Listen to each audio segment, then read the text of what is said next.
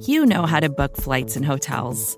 All you're missing is a tool to help you plan that unbelievable travel experience. That's why you need Viator. Book guided tours, excursions, and more in one place. There are over 300,000 travel experiences to choose from, so you can find something for everyone. And Viator offers free cancellation and 24/7 customer support for worry-free travel. Download the Viator app now and use code Viator10 for 10% off your first booking in the app. Find travel experiences for you. Do more with Viator. You're listening to BGN Radio. Why would you listen to any other Eagles podcast? With John Stolnis and Brandon Lee Galton. Hello, Bleeding Green Nation, and welcome back to BGN Radio. This is episode number 40. I'm John Stolnis from BleedingGreenNation.com. You can follow me on Twitter at John Stolnis. We got a lot to talk about here on the podcast. Howie Roseman working that cap. We're going to get into all the different moves that have gone down over the last week and what it means for the Eagles salary cap as we are about a week away from the start of free agency. We'll talk about some potential offseason moves the Eagles could make. We'll take a little look at some of the stuff that Howie Roseman has done over the last couple of seasons that we particularly liked, and talk about some of the stupidity going on in the NFC East. Man, oh man, the Eagles are blessed to be in this division. Joining me to talk about all that here on episode 40 is the man behind BleedingGreenNation.com. May he reign forever, Brandon Lee Galton. You can follow him on Twitter at Brandon Galton. BLG, lots to get to. This is supposed to be kind of the slow time, but I gotta tell you, the news has not slowed down. There's a lot to get to. A lot to get to, John. I'm very excited. Me, obviously, being the second most important BLG related to the Eagles. I'm very happy. The first one, bite your tongue. I know where you're going, but the first one, thankfully, is staying with the Philadelphia Eagles, and I'm very happy about that. And we're going to get into that here soon. But just overall, free agency will be here in less than a week, man. Like this is going to pick up by the next time we're probably going to be podcasting. There's going to be a ton more stuff to talk about. So it's a very exciting time. Yeah, business is picking up around the NFL, and we've gotten a little bit more clarity, I think, on the future of Nick Foles, which we'll get into in a few minutes as well. But let's talk about some of the magic that Howie Roseman is working this week, BLG. And we know that Roseman is a great finagler of the cap. This salary cap is just more. It does not seem to hold Howie Roseman to anything. He makes things work in ways that we really don't see coming. For a lot of the players on the Eagles in recent seasons, they've been very cooperative in trying to help him put a team on the field that can be a Super Bowl contender. And so he's made a bunch of moves this week. When the offseason started here, BLG, the Eagles were a little over $12 million over the projected cap.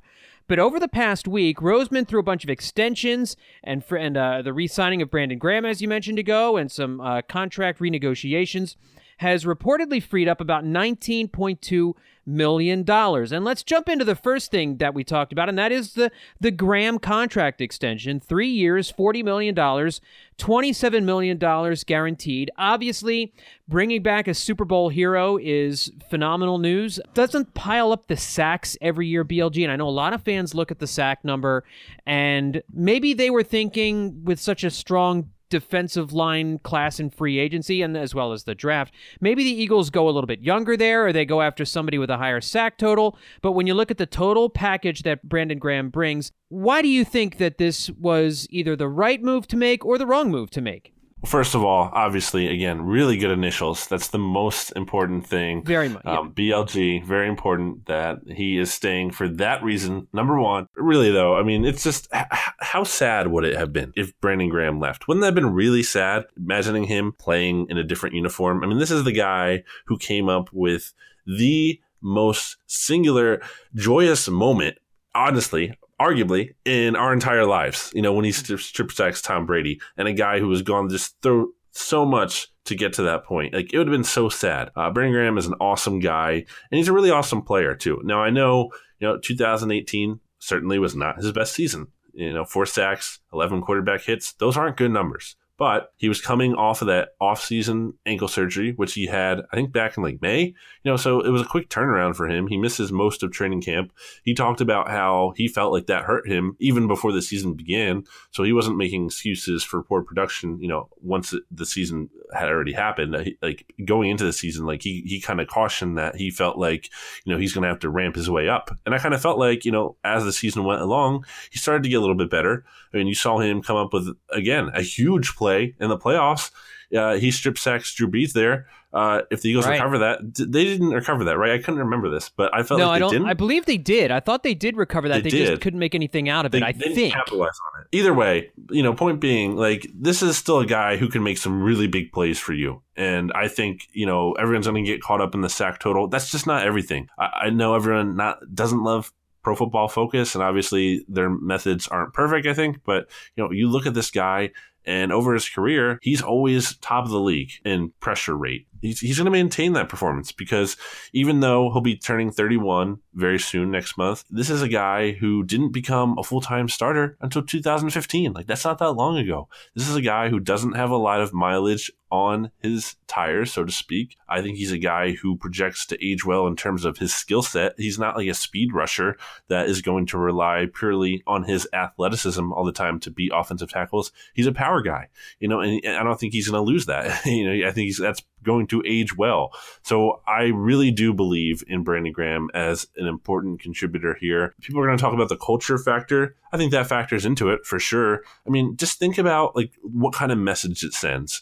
If you're the Eagles and you're like, hey, you can come in here and you can make the biggest play in franchise history, and then we're going to be cheap with you, and then we're not even going to pay you. Like, what kind of message does that send? You know what I mean? Like, how can you really preach like we have such a rewarding culture when you're going to let your Super Bowl hero walk out the door like that? Now, some people be like, oh, what about Nick Foles? I mean, that's a completely different situation. We all know that in terms of the cap space and the quarter. Like, it's just not the same. Brandon Graham, they could so much more easily keep him than they could Nick Foles, and they did, and thankfully they did. I'm glad he's going to be back. I think he is a huge asset for this team. If they lost Brandon Graham, I mean, they were still going to need a top edge rusher. Like, they're going to have to find that guy somewhere. And I think when you look at his contract, I think it's a pretty good value.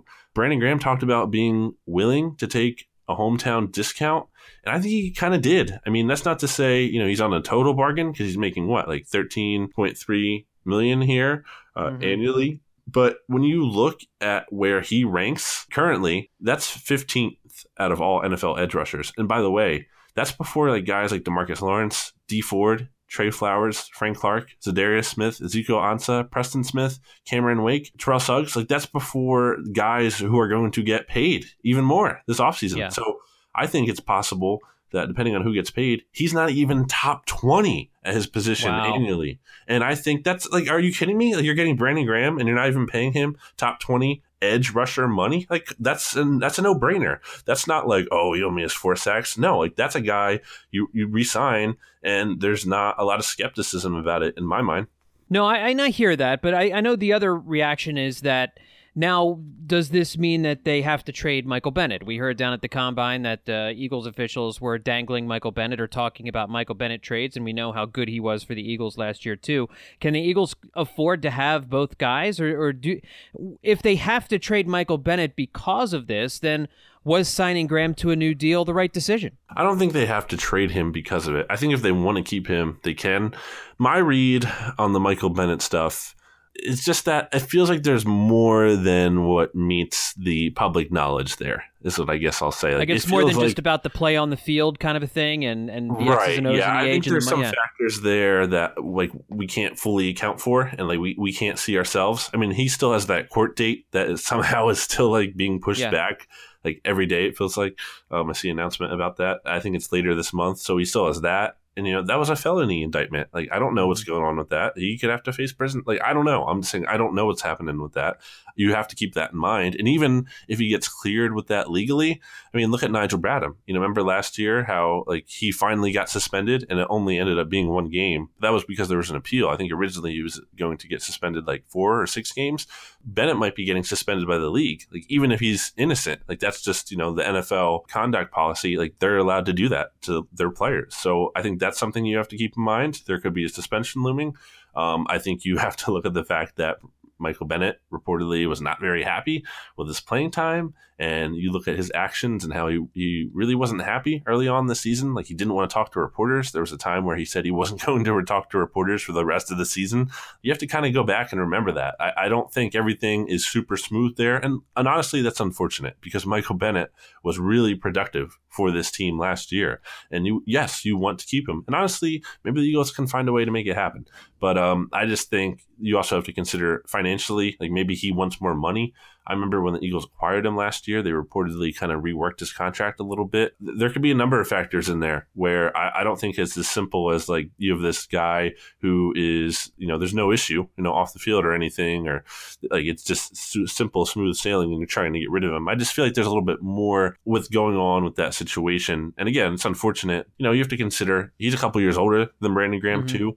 And who's to say, he won't retire like after this offseason? You just don't know. So I think he's 34. So he'll be going on 35 here next year. So I wouldn't freak out about that one. I know on the surface, like it doesn't seem to make sense. I just feel like there might be a little bit more than what, is publicly known there. Yeah, I wouldn't doubt that. I mean, obviously, when you had the accusations last offseason and then, it came out the Eagles trade, I was not real sure about the Bennett trade, knowing that some of the legal stuff was coming. And if that accusation was true, knocking over, somebody who's disabled, an elderly disabled person, that's certainly not, something that you want to have in your locker room. And so we don't know. Who has any idea? You have to be in the locker room to kind of, and one of the players kind of know what the dynamic was there. So you're right. There could be some other stuff going on there. And by not picking up Timmy Jernigan's option, that saved them $7 million in cap space. I think they do need to get a little bit younger along the defensive line too, BLG. And I know this is a good draft for that. I mean, they could end up spending pick number 25 on someone on the defensive line, whether it's an edge rusher or somebody on the interior. But kind of looking forward here in free agency, there are so many options, and in the draft, there are so many options here. I mean, what is your thinking right now? Do you think that they do let Michael Bennett go? I don't think they cut him. Like that'd be pretty surprising, right? Like that just doesn't. Make sense. But they get a trade for him, right? Yeah, and I wonder what you could get for him because honestly, obviously the Eagles didn't get it didn't cost much to get him last year. You traded a 5th-round pick and Marcus Johnson for Michael Bennett and a 7th-round pick. So it wasn't even like you just gave up the 5th straight up for him. Maybe they could get a 4, because he had an even better year last year, really statistically, playing fewer snaps than he had played back before the Eagles acquired him. So maybe like a late 4th round is out there. I think the Patriots could be a team to watch because you have to consider that they reportedly outbid the Eagles for Michael Bennett last year. I think they were willing to give up like a 3 is what I saw, but the Seahawks didn't send him there because ultimately like it was way too late in the process and they pretty much had already told the Eagles like done deal.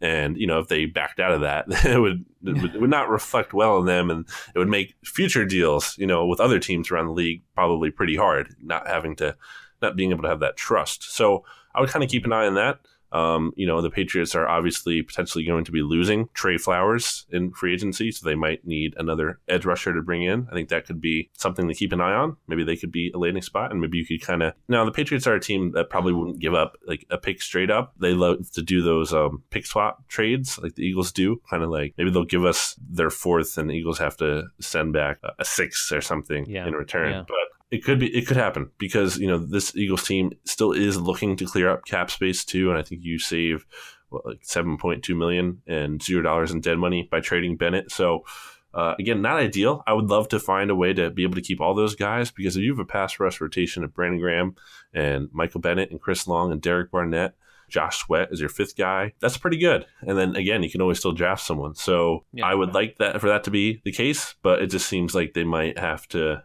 move something there. And I don't want to like blame it on Graham. Like, this is part of the offseason plan. It's not like they signed, they're like, oh, now we can't afford Bennett. Like crap. Like they went into that knowing that. And maybe that's the choice they made. It just might be how it plays out. Gotcha. All right, well, let's look at some of the other moves that Howie's made here. Jason Kelsey signs a new contract, which created $4 million in cap space. And some of the criticism I've seen from some is that the Eagles are going out of their way to extend the contracts and hold on to players who are a part of the Super Bowl run, and that they're being too nostalgic holding on to these guys. But for my money, when you look at Jason Kelce and how well he played last year, you're still talking, this is not blind loyalty. This is a guy who's still an elite center and is key to kind of what this team does. So reworking that contract, adding an extra year or whatever it was on the end of that deal, saving cap space here in 2019 just makes all the sense in the world to me. What about you? I think you almost had to pay Jason Kelce or do something with his contract to kind of convince him to not retire. Like, I think that's part of what the deal was here. Remember how that kind of happened with Chris Long last year? Like the Eagles and him got to a point where they felt like they kind of needed to readjust his contract to convince him to not retire. I think that's kind of the same deal here with Jason Kelce because he had no guaranteed money in the final 2 remaining years of his deal prior to this new extension that was added on. So I think that's kind of what you're paying for in a way. Mm-hmm. Like, hey, Jason, don't retire. Take this extra money. Yeah. And that's worth it. What would you rather have?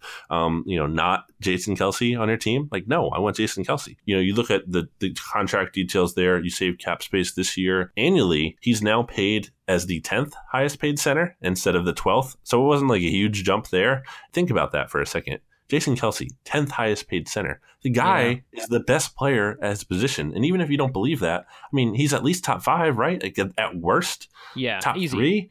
Yeah, so like that's a bargain. Like I don't understand why people are getting like mad about that. I think the idea of getting younger is nice. That sounds like a nice thing to say out loud, but that's not always practical. And you can't get younger everywhere at once. Like you have to pick and choose your spots. And I think just because, Jason Kelce is over 30, I don't think that means he's done being an effective player.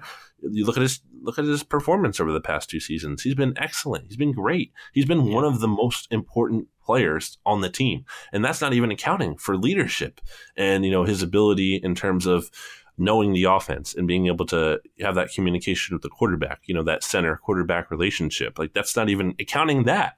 So I think all that's very important. I think you're able to keep Brandon Graham. You're able to keep Jason Kelce. Like these are the pillars of your team, for takes to be out there. The Eagles are being too loyal or whatever. I had a tweet that just inspired me to tweet last weekend. I was like, oh man, the Eagles are keeping all their best players. Like this is terrible news. Like that's what it feels to me. Like, that feels like that's their reaction. Like what do you boil this down to? The Eagles are keeping the most important players on their team. That's very good news, actually. Yeah, no, and we want the team to add from the outside. And I guess the worry is when you have a tight cap situation, it prevents you from being as flexible to bring in outside help. But if you're losing as much internal help as you are bringing in outside help, it's not doing you any good anyway. And a couple of the other things that Howie Roseman did this week, Isaac Seumalo's deal was restructured a little bit. It doesn't affect his cap hit for this year, but it does kind of lock him in for 2020. And Lane Johnson restructured his contract, which gives the team another $8 million or so in cap space. So, BLG, after all this stuff was done, after Howie Roseman this week kind of finagled the numbers, and where are the Eagles at right now as far as cap space? We don't know the exact number because we still don't know exactly how Graham's contract works into everything, right? Yeah, Over the Cap hasn't put in Brandon Graham's contract yet. We don't know the specifics about that other than it's a 3-year, $40 million deal with $27 million guaranteed. We don't know the exact layout, but as of right now, Over the Cap has the Eagles projected to have over $17.8 million. And again, that's not considering the Graham extension. So it's going to be less than that. But looking at where they are with that and looking at where they are in terms of depending on if Jason Peters isn't back and Nelson Aguilar and Michael Bennett, like you could save almost another like $30 million or so, like right there. Like they have now. You're also losing some key players, so it comes at a cost. But I'm saying if they want to free up money, they can. It's not really an issue, and it's never an issue with Howie Roseman. Like that's never something to really worry about. Like the fact that Howie Roseman isn't going to be able to figure it out. Now you can always wonder if he's going to make the right decisions, in freeing up that money, or how they're going to spend that money moving forward. But like he's not going to have actual issues freeing up money itself. Like that's not going to be a concern. I feel like I always have to say this. It's kind of like a Debbie Downer thing to do, but like let's not reward players so much for like restructuring their contract. Like I think people kind of do that, not realizing what that means. And all they're doing for the player is taking his base salary, which he would have to make like over this season, and they're converting some of that into a signing bonus, which means they're getting it immediately, more money in their pocket. Like they're not making more money now. You saying that's a good thing? Okay, good. I'll take that. I always think that's so funny. It's like, oh man, this guy's just a team player. It's like, well, I mean, there's no reason for him not to restructure. Like, it's not unselfish at all. They're not giving money back to the team by doing this. They're not agreeing to a lower deal. Yeah. Yeah. But it's not an issue. So, there's obviously a downside to restructuring in the sense of, okay, like, I'm not paying you this much money now, but we're moving it into the future. And it's not so much a concern when your players are really good, like Lane Johnson. Like, you're going to be paying him in the future anyway. So you feel comfortable doing that. Now, you don't want to get in a situation like the Cowboys were when they were just constantly restructuring Tony Romo's ridiculous contract year after year. And then all of a sudden, they're still like left paying him now, because, they shoved all his money into the future, and eventually it came back to bite him, because he got old and hurt and he couldn't play anymore. So that's the downside. That's the risk to doing it. But in the meantime, they've been able to, restructure Lane Johnson. There could be potential more restructures on the way. We'll see, to free up even more money if they really wanted to. But so the gist is that, Howie Roseman, he has cap space to work with here. If the Eagles want to they can pretty much make any move in general that they want to. There's no move like they can't necessarily make. Like, if they really want to do something, they can do it. It's just about, balancing it out and figuring, okay, which of our own free agents do we resign? Who do we want to add in a trade? Who do we want to sign in free agency? It's just a matter of balancing all that out. And I think this offseason more than ever, like, that's the real challenge, because they just have so many things to address. But we'll be seeing how they do it soon. One last thing on all of these moves before we hit our first break. People are talking, and there's reason to understand why, is because some of the needs that they have at the running back position. But you see the moves that they've made, and you mentioned just a minute ago the moves they could still make to give themselves even more room under the salary cap. Does it seem to you at all like they're positioning themselves to sign Le'Veon Bell to a free agent contract? Because adding the player makes a lot of sense given the fact that the Eagles could really use a big-time runner. But we talked a little bit about it on the last podcast, what Doug Peterson had to say about running back rotations down at the Combine, and we know it's going to be a big number that Bell signs for.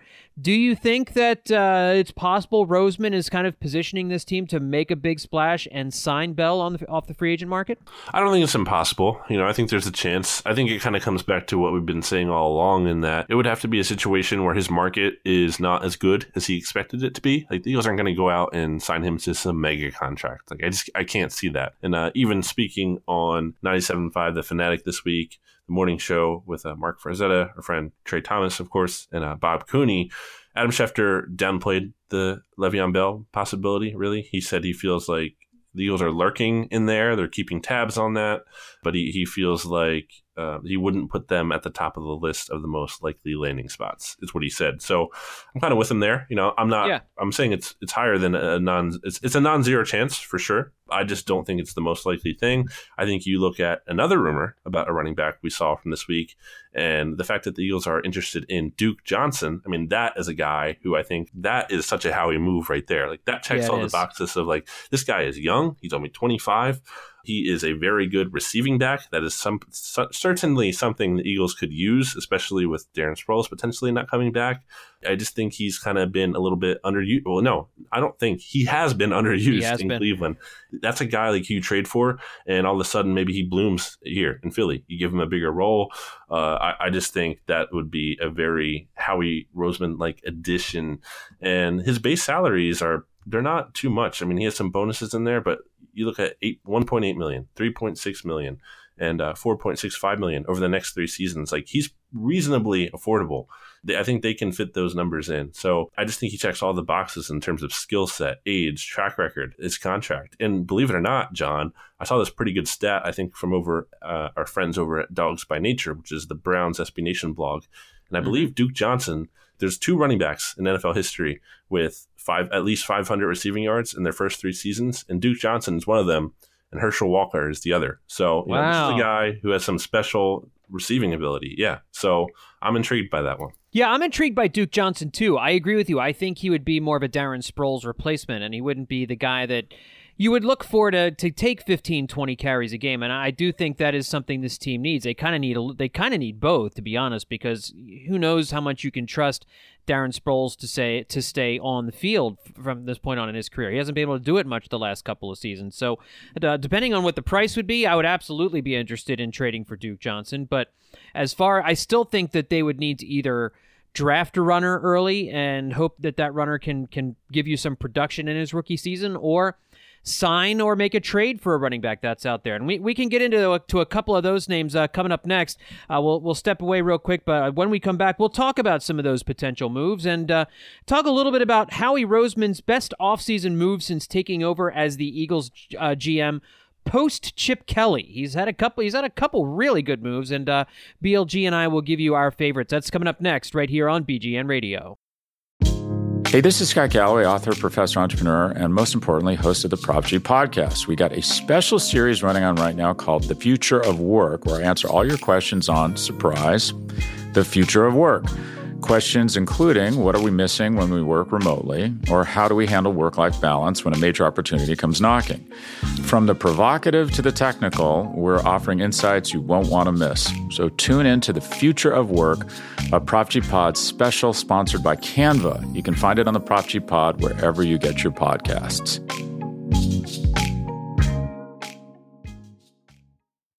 And we're back on BGN Radio. So BLG, we were talking right before we went to the break about Duke Johnson and the Eagles upgrading the running back situation. Obviously, Le'Veon Bell is the premier free agent on the market at any position, really. If the Eagles did want to make a big splash, Le'Veon Bell would certainly be the way to go. But as you look at what this team needs, this team, and I wrote about it for BleedingGreenNation.com at the beginning of the week, whether or not this team would make a big splash in the wake of the Bryce Harper signing with Philadelphia. We know the Eagles and Phillies sometimes have this friendly, not so friendly competition as far as one-upping each other. But in this case, I don't think the Eagles are in a position to really do that. And there seems to me, BLG, to be a bunch of guys out there, especially at the running back position, where the Eagles can be smart with their trades and with their free agent money and really get some guys that help. I know on BleedingGreenNation.com we have an article up there about the possibility of trading for Jordan Howard from the Bears. And we saw, I think Adam Schefter reported today that it might only take a third-day pick to get Jordan Howard. So what would you think about a backfield of Jordan Howard and Duke Johnson kind of combining? That's not, I don't love Jordan Howard, but maybe in that role, he has 1,000 yard seasons and he was just under 1,000 yards last year. What would you think about something like that? Yeah, I mean, you're getting into territory there where, like, you don't have one guy necessarily who's, like, the guy, but you have some pretty good guys. Like, that's a pretty interesting committee at that point, where you have Duke Johnson, Jordan Howard, and Corey Clement is going to be back. Like, then, like, okay, we're working with something here. And maybe you draft a rookie, too. Like, okay, suddenly, like, this is shaping up to be something. I'm not the biggest Jordan Howard guy. 3.7 yards per carry last year. I know the averages were better in other years. But, he kind of got phased out a little bit, once Tariq Cohen got there. Like, yeah, Cohen is kind of taken over. I don't think there's anything super special about Jordan Howard's game. Like, he's good. He's fine. But I don't think, like, there's anything you're like, oh, wow, like, we have to have this guy.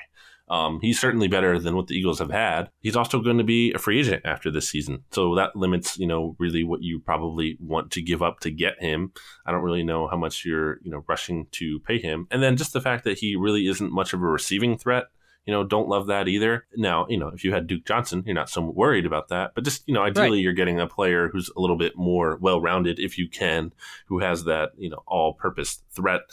So I'm not crazy about it. I'm not saying I definitely do know at all costs, but, like, I'm really not itching for that one. I think there's better ways they can do that. Maybe, like, you trade for Duke Johnson and sign Spencer Ware, like a solid running back, a guy who was a little, I think has been, again, like another underutilized guy with the Chiefs. And I know Michael Kist, our own Michael Kist, has very much been pining for the Eagles to add Spencer Ware. And obviously you have the Doug Peterson connection there.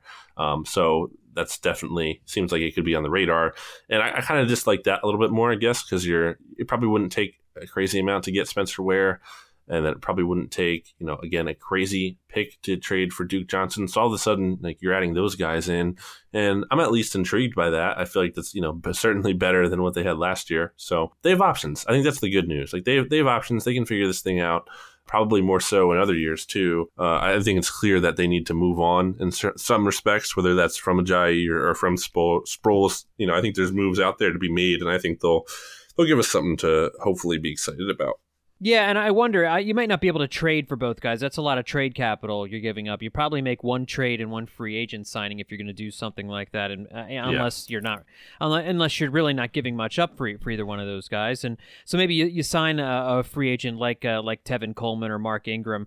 T.J. Yeldon was another name that we heard connected to the Eagles this week as a free agent possibility. So there are some possibilities out there to improve the running back position, but I do think we both agree that, and the other thing about Johnson and Howard, combining them, you're right, if both are so one-dimensional, the problem you run into there is if you have Howard on the field, I think you pretty much know it's a running play, right? I mean, and if you have Johnson on the field, you pretty much know they're not going to run, at least not with him. So Well, do the opposite, and no one would ever figure it out. That's right. That's right. But that's what was so good about Ajayi and Blunt. Blunt wasn't much of a receiver out of the backfield, but Ajayi could do a little bit of both. And so it wasn't as much of a dead giveaway. And, we all know Doug Peterson is really good at disguising things and making things work and, to his advantage. So he would figure out a way to make it work. One of the other things that I saw, we were all talking about on the Slack channel this week, me, you, and Michael Kist and Ben Solak, about what the Eagles are going to do with Nelson Aguilar and what they're going to do. We've talked about the wide receiver position a little bit, but they're going to have to start making some decisions here on Aguilar's contract next year. Saw how he renegotiate a lot of contracts and fix some things up. Just doesn't seem to me. I agree with the committee that it doesn't seem to me that this team can afford to keep Aguilar on at the salary he's due to make next year. It's what, a little over $7 million? It's just $9.4 million. Okay, I was getting him and Michael Bennett's number confused. Yeah, a little over $9.4 million next year for Nelson Aguilar. It's too much, right? It's too much. Look at that. Like, go to Over the Cap if you're listening to this. Well, obviously, if you're whenever you get a chance. You're in your car. Wait till you stop someplace. Yeah, exactly. Don't do that when you're driving. Whenever you can, and you just look at the wide receiver market and look at what those kind of guys are making, like $9 million per year guys. So you're talking about Quincy Enunwa and Marquise Lee. Well, no, even more than that. Dante Moncrief, like Randall Cobb. Just you're more in that range. As opposed to I think Nelson Aguilar is more in the kind of a $6 million-ish range, like a Danny Amendola range, or Travis Benjamin, Alan Hearns, $5.5 million. I think he's more around there. You can't just look at Nelson Aguilar's 2017 season, as I've said many times, and be paying just for that. That's not what I want to be paying for, because that's not the only Nelson Aguilar the Eagles have gotten over the past 4 seasons. They've gotten a guy who has had some real lows, some very bad struggles. And we've talked about the DR stat, I think I brought up from last week, the DYAR stat, where he ranks almost at the bottom of his position in most years, except the one year where he was in the top third, which, even then he still wasn't super, super high. So I just think you look at the metrics there, and I don't feel great about it. I don't feel great about that number and bringing Nelson Aguilar back at that. Now, I'm open to an extension. I just feel if you could extend him for if you can get him to a 2 or 3 year deal at a relatively modest rate, that's what I have interest in. I don't know why he's going to be in a rush to sign that, I guess, but maybe maybe the market isn't going to be so kind to him. I don't know. I think it's probably one of the most interesting decisions, honestly, the Eagles have to make this offseason is what they do with him. And, whatever they do is going to tell us how they feel about him. If they keep him at that number, then they must really like him, because that is a very high number. And we saw Doug Peterson praise Nelson Aguilar heavily at the Combine. So maybe, they do like him and they really do want him back. But, man, they're going to have to figure that out, because I just don't think you bring him back at that number. It's just way too big. At the same time, I say that. But, again, what do you do if you don't bring him back? Because all of a sudden, Golden Tate, Jordan Matthews, they're going to be free agents. Braxton Miller is probably your automatic fill-in at slot receiver, which, that's really not an ideal plan. No offense to Braxton Miller, but, you're putting in a practice squad player at that point if you're not bringing back Aguilar. And the only guys who would be under contract if you don't bring back Nelson Aguilar are Alshon Jeffrey, Shelton Gibson, and Mac Hollins. Those are your guys. That's not a great room, man. Yeah, so it's a real dilemma there. And it's interesting because you look at other teams around the league. I think the Vikings have been kind of shopping Trey Waynes, And there was another situation too. I can't remember, but it was another 2015 first round pick where the team picked up the 5th-year option last year. Like, you have to do it a year in advance. And now the teams are like, man, we do not want to play this or pay this player this amount of money. I think it's kind of an interesting concept, like this 5th-year option. I think, if you're getting to that point where you're activating it, like, you almost, if the player is good enough, you probably have signed them to an extension anyway. You know what I'm saying there? Like, if they're worth keeping, you're going to sign them to a long-term deal. You're not going to, try to keep them on this extra year. The extra year gives the team some leverage in theory, but I mean, it also kind of creates a situation where I don't think the Eagles cut him because, again, if they cut Nelson Aguilar, they can't get any kind of comp pick back for him. Like, he would just be gone. I mean, you'd save the money, sure, but it's not a great situation there. So they have a big decision to make on that one, and we should probably, find out pretty soon because they only have until next week when free agency starts on March 13th to really either trade him or, move on from that number. They have to figure something out pretty soon. Yeah, a week from now, we should have a lot more clarity on Nelson Aguilar and a bunch of other players here as free agency gets underway.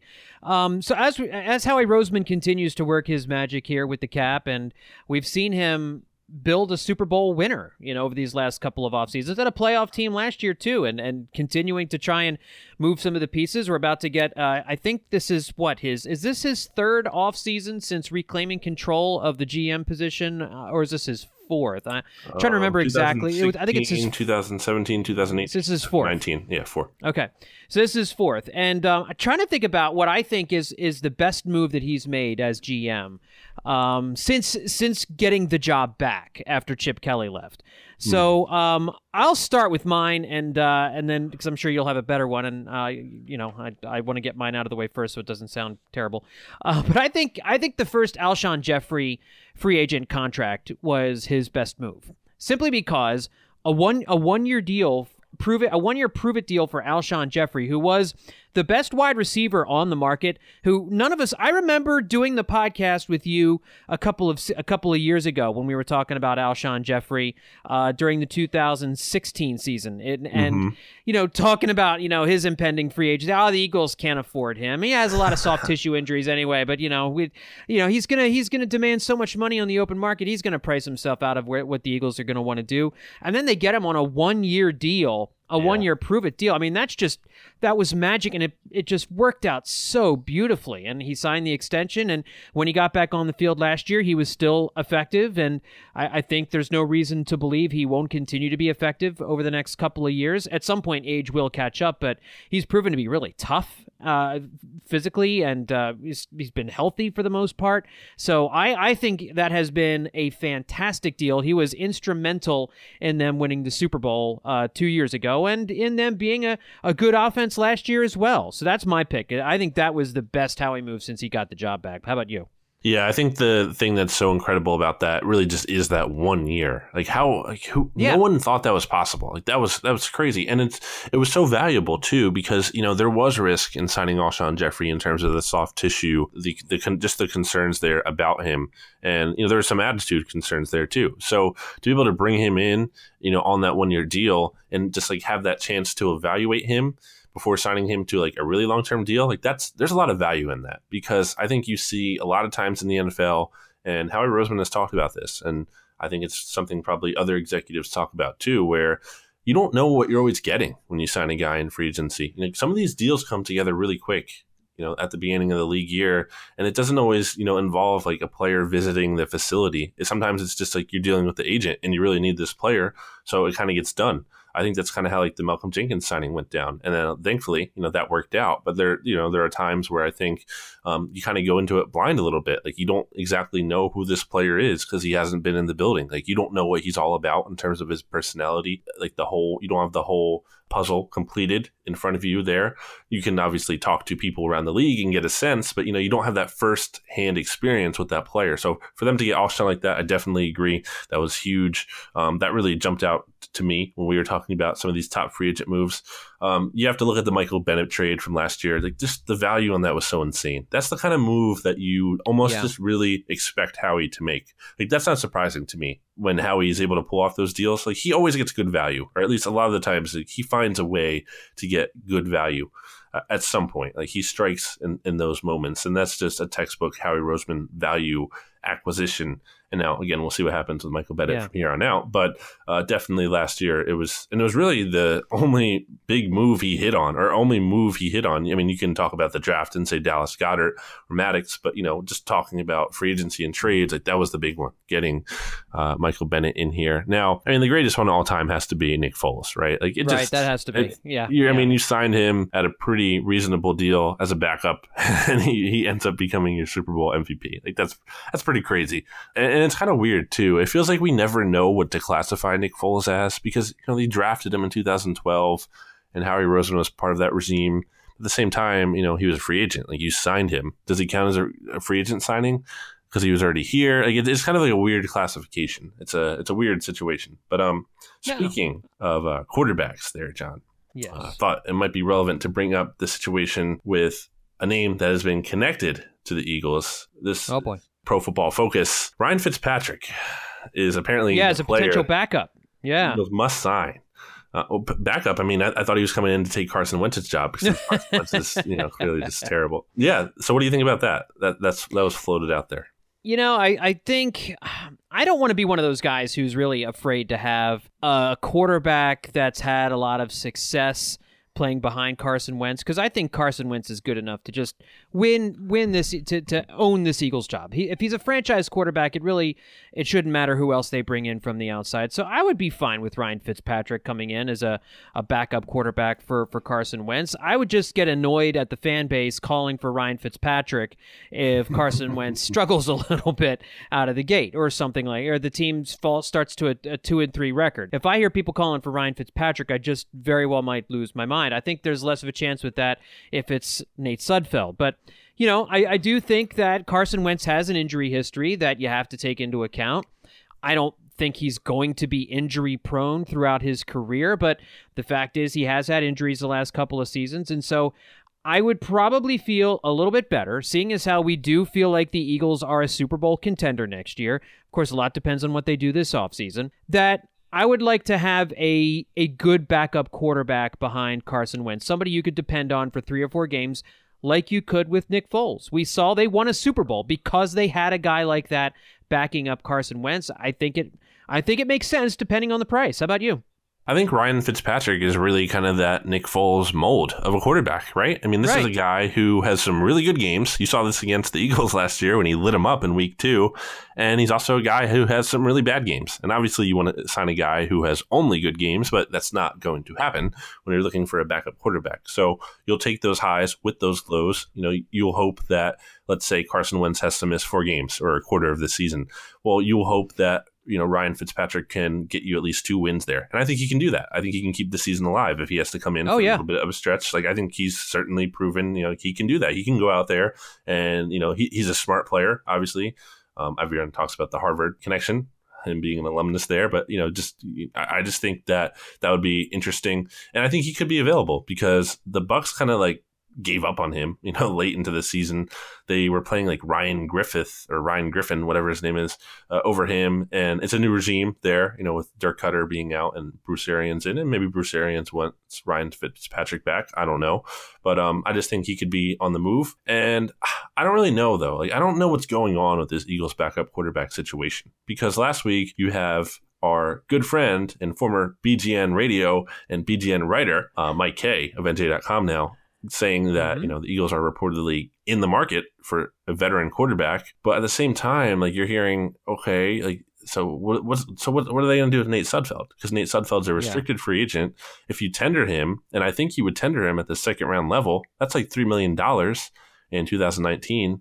So are you paying Sudfeld $3 million and he's potentially ending up as the 3rd string quarterback? That just seems kind of weird. And I don't think you're just giving up on Sudfeld. I mean, you've spent a couple seasons now developing this guy. You're just going to let him go?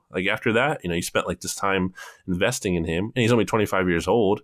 And I think it'd be weird to suddenly just cut bait with him. So it's kind of a weird situation. My perfect thing, in my ideal world, I would love to be able to sign Fitzpatrick and have him compete with Sudfeld. I don't know if he wants to do that. I feel like he would kind of want to come in and have the number 2 job kind of guaranteed to him. But I would love for him and Sudfeld to kind of just duel it out behind Carson Wentz, and whoever, ends up having the best summer ends up being Carson Wentz's backup. Like, I think that would be great. I think that would be a really good test for Nate Sudfeld. That would push him to take that next step and be ready for that backup job behind Carson Wentz.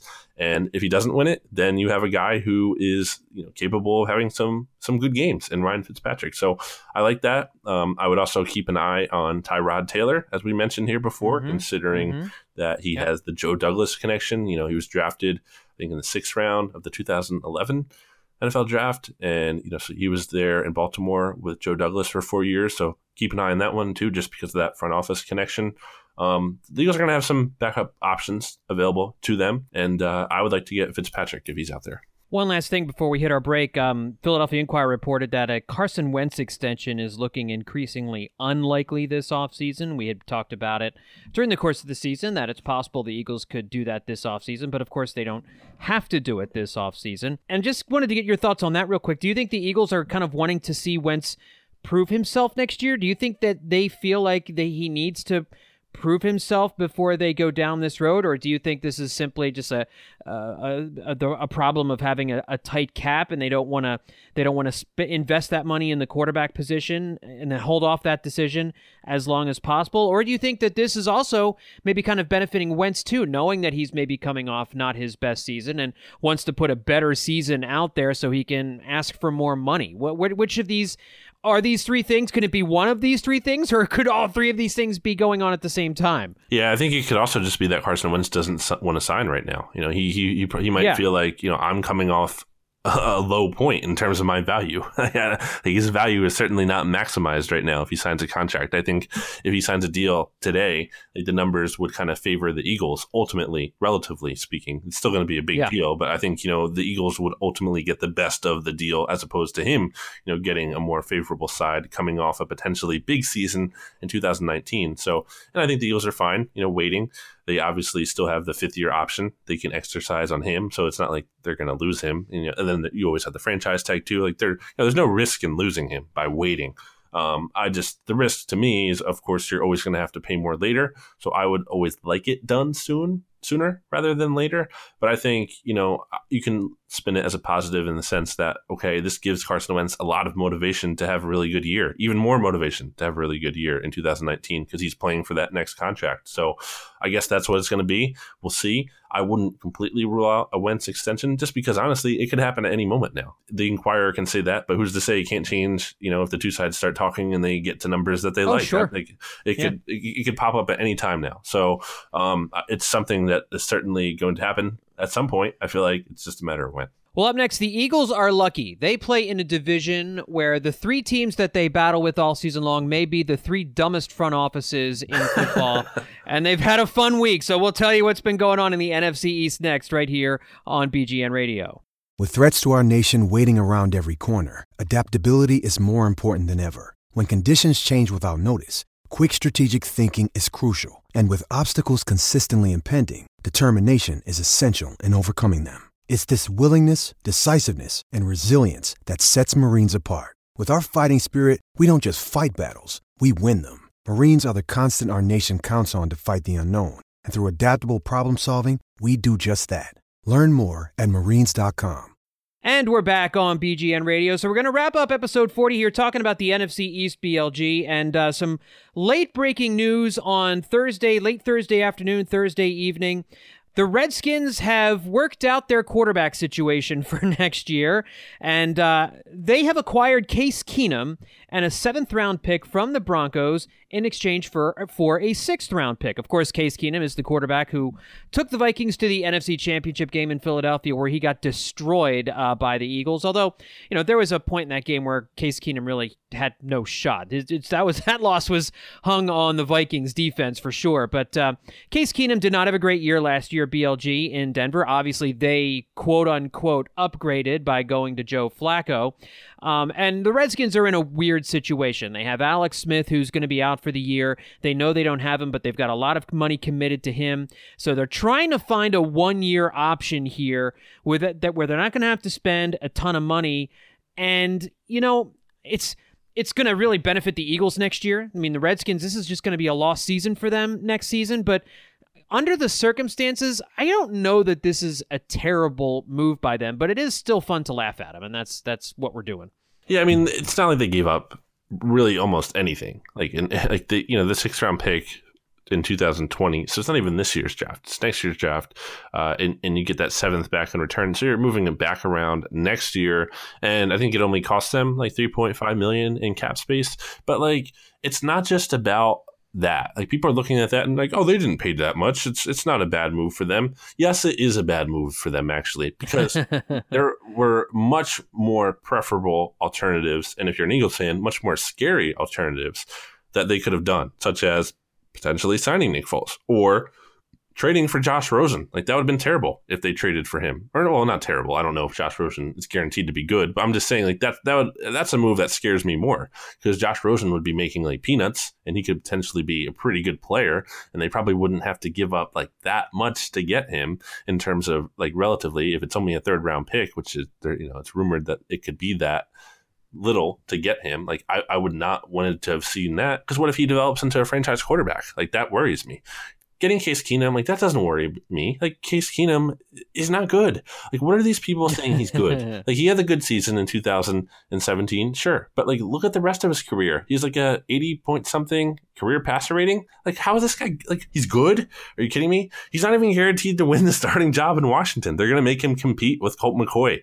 Like, and boy, what a riveting quarterback or quarterback controversy or quarterback battle that's going to be between those two guys. Now, again, Washington was in a weird spot because of the Alex Smith thing. They had to do something. They couldn't just do nothing. They had to make some kind of move. But I feel like they could have made a choice to kind of like get younger, like again with Josh Rosen, or maybe they didn't have to do anything in the sense of like you roll with Colt McCoy and you almost go into the 2019 season being okay with tanking, sort of, and taking a step back, because at least maybe then you'll have a path to getting like a young, actually good quarterback. I think that's the problem with this Keenum move. Like, if you're looking at it in the sense of it helps them be more competitive now, I think yes, it does in theory, but is that what's best for Washington? I don't think it is. Like, I think it would be better if they kind of bottomed out and they got a young quarterback to develop for the future. And I think this directly kind of like prevents them from doing that. I think this makes it harder for them to get that guy in the future, because it's going to keep them mediocre in 2019 instead of potentially, getting that, again, a really good draft pick. So I just don't think this really accomplishes anything in the long term for them. I think it's just kind of a waste of resources. I know it wasn't a ton of resources they gave up, but still, I just don't think like they accomplished much. And if you're the Eagles, I think you love to see the guy who will always be associated with 38-7 in the division. So I think it's fine. No, absolutely. And the Cowboys made a little bit of news this week, too, announcing that they were going to place the franchise tag on DeMarcus Lawrence, which will now likely spawn yet another long, protracted contract holdout with their best defensive player, BLG. Jerry Jones just continues to make one solid decision after another, my friend. Yeah, I mean, it's the fact that the Cowboys, they have no pass rushers pretty much outside of DeMarcus Lawrence. Randy Gregory is suspended indefinitely. Taco Charlton, their first-round pick from 2017, he's not any good. So, like, what do they have? Who are their pass rushers? What are they going to do if DeMarcus Lawrence decides, I don't want to play this year because you're not paying me? And what if he, takes the Le'Veon Bell route and sits out? That's an extreme situation, and I don't think like you can just count on that being the automatic thing that happens. But, I mean, I think the Cowboys will eventually bend. They're going to have to just kind of give up into what DeMarcus Lawrence wants, because what else are they going to do? And Lawrence has a lot of leverage over them right now, again, because they don't really have a lot of other options. And there's also talk that like Lawrence is going to put off his shoulder surgery until like a deal gets done. Like, that's not good news. Like, he's almost like he's using that as more leverage, because he's like, look, if you don't pay me, I'm not going to get this surgery, and then that's going to push me back my availability later into the season. So it's just not an ideal situation for them. Like, ideally they could have worked out an extension with him before the tag had to be applied for the second year in a row. And now he has this big cap figure potentially once he resigns that. And that doesn't count against the cap until he signs that. So the Cowboys still have the cap space, but they have to figure that, they still have to go into this offseason where they already have to make big decisions on re-signing other guys like Byron Jones and Dak Prescott, and Ezekiel Elliott contract extension could be coming. and you just paid Jason Witten $3.5 million for no good reason. And right. they're getting tight, on the cap all of a sudden. Like, they have space, but they're going to have to spend a lot of it to keep their own guys. And then I think that's kind of going to take them out of the mix for a guy they really want. And like Earl Thomas, they've been wanting him, and I don't think they're going to necessarily get him because I don't think they're going to have the money to offer him top dollar contract.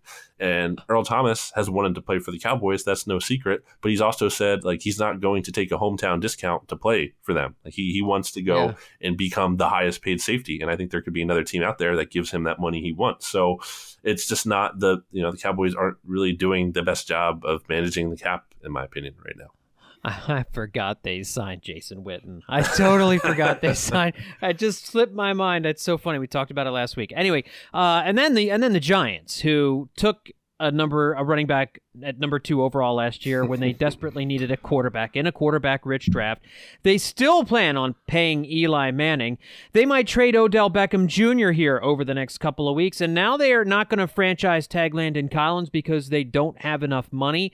Also hearing whispers that they don't think he's good enough in pass coverage in an increasingly pass-heavy league, which that part of it may not be totally incorrect, but nevertheless, the Giants just don't seem to have any idea what they're doing with their roster, BLG. I swear, it's like, I said it on Twitter, I think that between the Giants, the Cowboys, and the Redskins, you might have 3 of the 5 dumbest front offices all residing in the NFC East, and it's crazy to think about. Like the Eagles with Roseman and Peterson, that GM, and Lurie, that owner, GM, head coach combination. The Eagles, I don't want to get ahead of myself here, but unless some of these other teams in the division get their act together, the Eagles might dominate this division for the next decade until they get their asses together. So what's going on with the Giants right now? What is Dave Gettleman thinking? I think the Giants have to be the dumbest. Like Washington, obviously, with Dan Snyder and Bruce Allen, they're bad and they're dumb. But I almost think they're competent enough where they're more mediocre than they are just flat out bad. Like they're good at getting to 7 wins. They can get there. The Giants can't do that. They're terrible. They suck. And just another, to me, I've never been the biggest Landon Collins guy, but you have to look at it this is a guy who turned 25 in January. He's easily their most talented defensive player. You're not tagging him because you're and their excuse is you can't afford it. I mean, the Giants have plenty of cap space to be able to tag him, and really his $11.15 million salary on the tag, by the way, that would be 5th among safeties in terms of annual value. That's not crazy for Landon Collins, in my opinion, and that's before Earl Thomas gets paid. So when you consider the deal that Earl Thomas is going to get, Landon Collins wouldn't even be making top 6 safety money in the worst case scenario. And then, by the way, I'm pretty sure you could find a way to re-sign him. I don't think he was holding out. So you're going to be able to lower that 15 million. He's going to get even less, than that if you work out an extension with him and he doesn't play out on the tag. So I think it's ridiculous to say they don't have enough cap space. And look, I'm obviously an Eagles writer, so you're going to say, oh, I'm just biased against this. No, look at the Giants writer Ed Valentine from Big Blue View. This is what he said about the not tagging Landon Collins. I quote, "This is a hard move to understand, if indeed it is what it happens.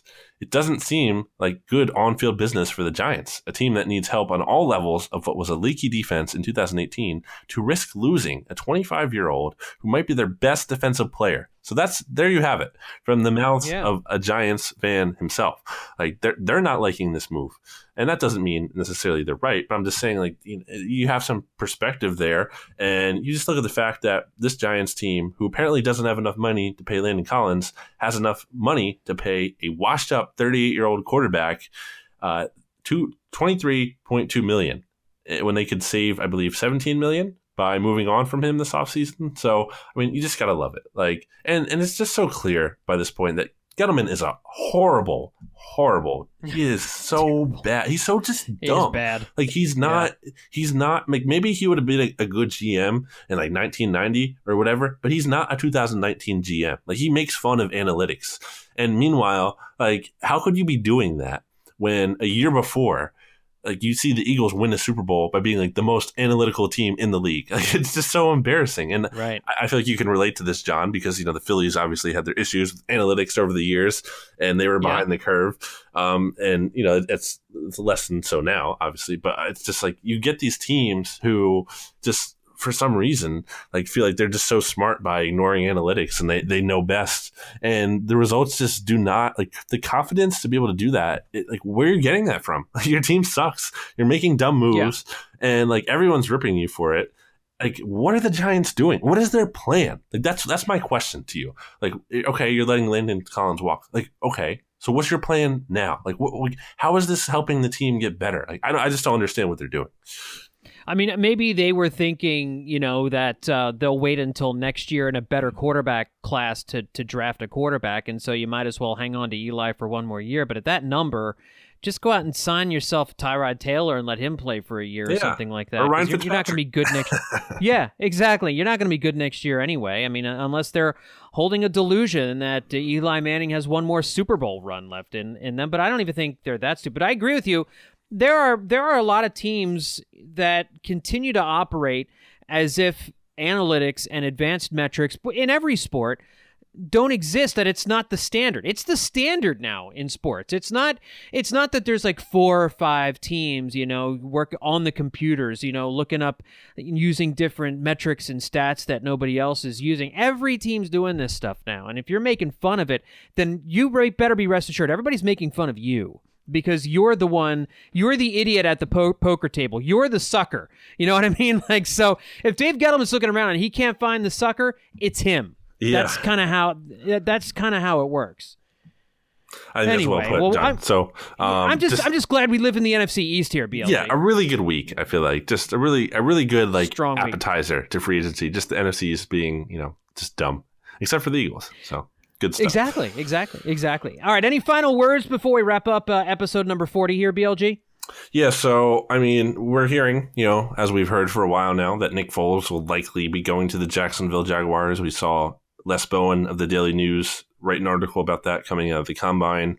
And he had I thought he phrased it well in the sense that, like, I'm not trying to report this as a revelation. I'm just saying that I went into the Combine, and I'm speaking now as Les Bowen, that, I'm expecting there to be some kind of market for Nick Foles. And he just said, like, there wasn't. Like, it's just the Jaguars. So I'm really interested to see the contract that Nick Foles gets because, I mean, signs continue to point that they're really the only team in play for him. Like, we've heard some rumors that the Giants are interested, but I just don't see it. I think they're keeping Eli. I don't see that happening there. And then Washington obviously decided to trade for Case Keenum. The Broncos decided to trade for the Denver Broncos. That made no sense. The Broncos decided to trade for the Broncos. Yes, they decided to trade for Joe Flacco. And by the way, I thought it was interesting what Adam Schefter had to say on 97.5. He said when talking about the Flacco trade this week that he felt like if that trade doesn't happen, then the Eagles are actually able to trade Nick Foles. Like he thought that was really the thing that kind of just at that point it was like, okay, like Denver had some interest in Foles, clearly not enough to really seriously act upon it and instead go with Joe Flacco. And at that point, it was just kind of over. It was like, there's no market for him anymore. It's like the Jaguars are the only team interested in him. And I just think that's, kind of interesting. Like I said it before, it's just like you get these people who are like, Foles is better than Wentz. And it's like, okay, then why does literally no one in the NFL except one team want him? How do we reconcile this? Like, I just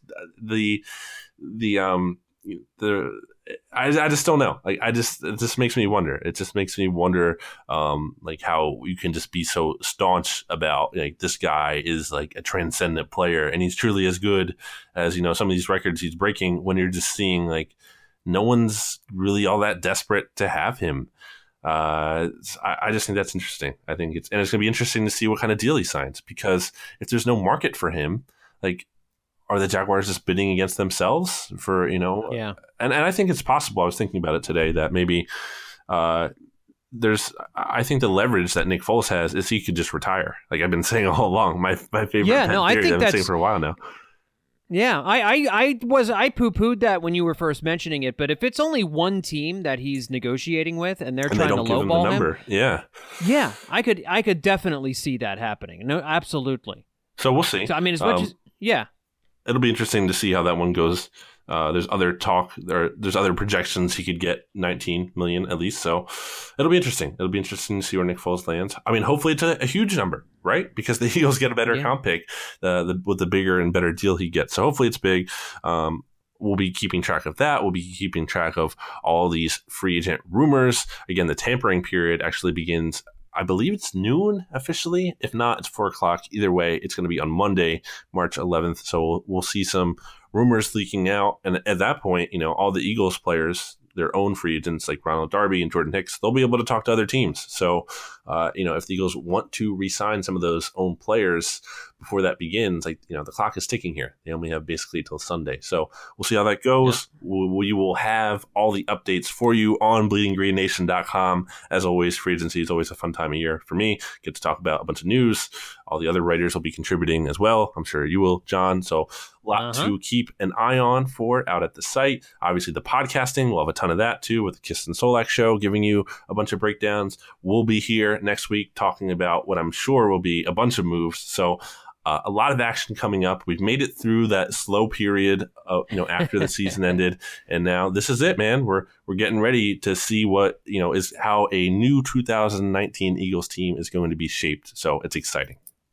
Yeah, strap in, kids. We'll have it all for you here at the Bleeding Green Nation podcast feed with BGN Radio, Kist and Solak, all the other shows that you get here as part of the Bleeding Green Nation podcast feed. And that will do it for episode number 40. My thanks to BLG for tag team in the podcast with me again this week. And again, folks, subscribe, rate, and review the Bleeding Green Nation podcast feed, BGN Radio, on Apple Podcasts, Spotify, wherever it is you get your podcast. Thanks, everybody, for tuning in. We'll talk to y'all next time right here on BGN Radio. Been a little too nice to y'all. Now I got to up price on y'all. Snake eyes on dice for y'all. Shoulders on ice for y'all. Frozen. 8-6 all the hate. I won't get involved today. Got lost in the ball and age. I'm flipping the bars.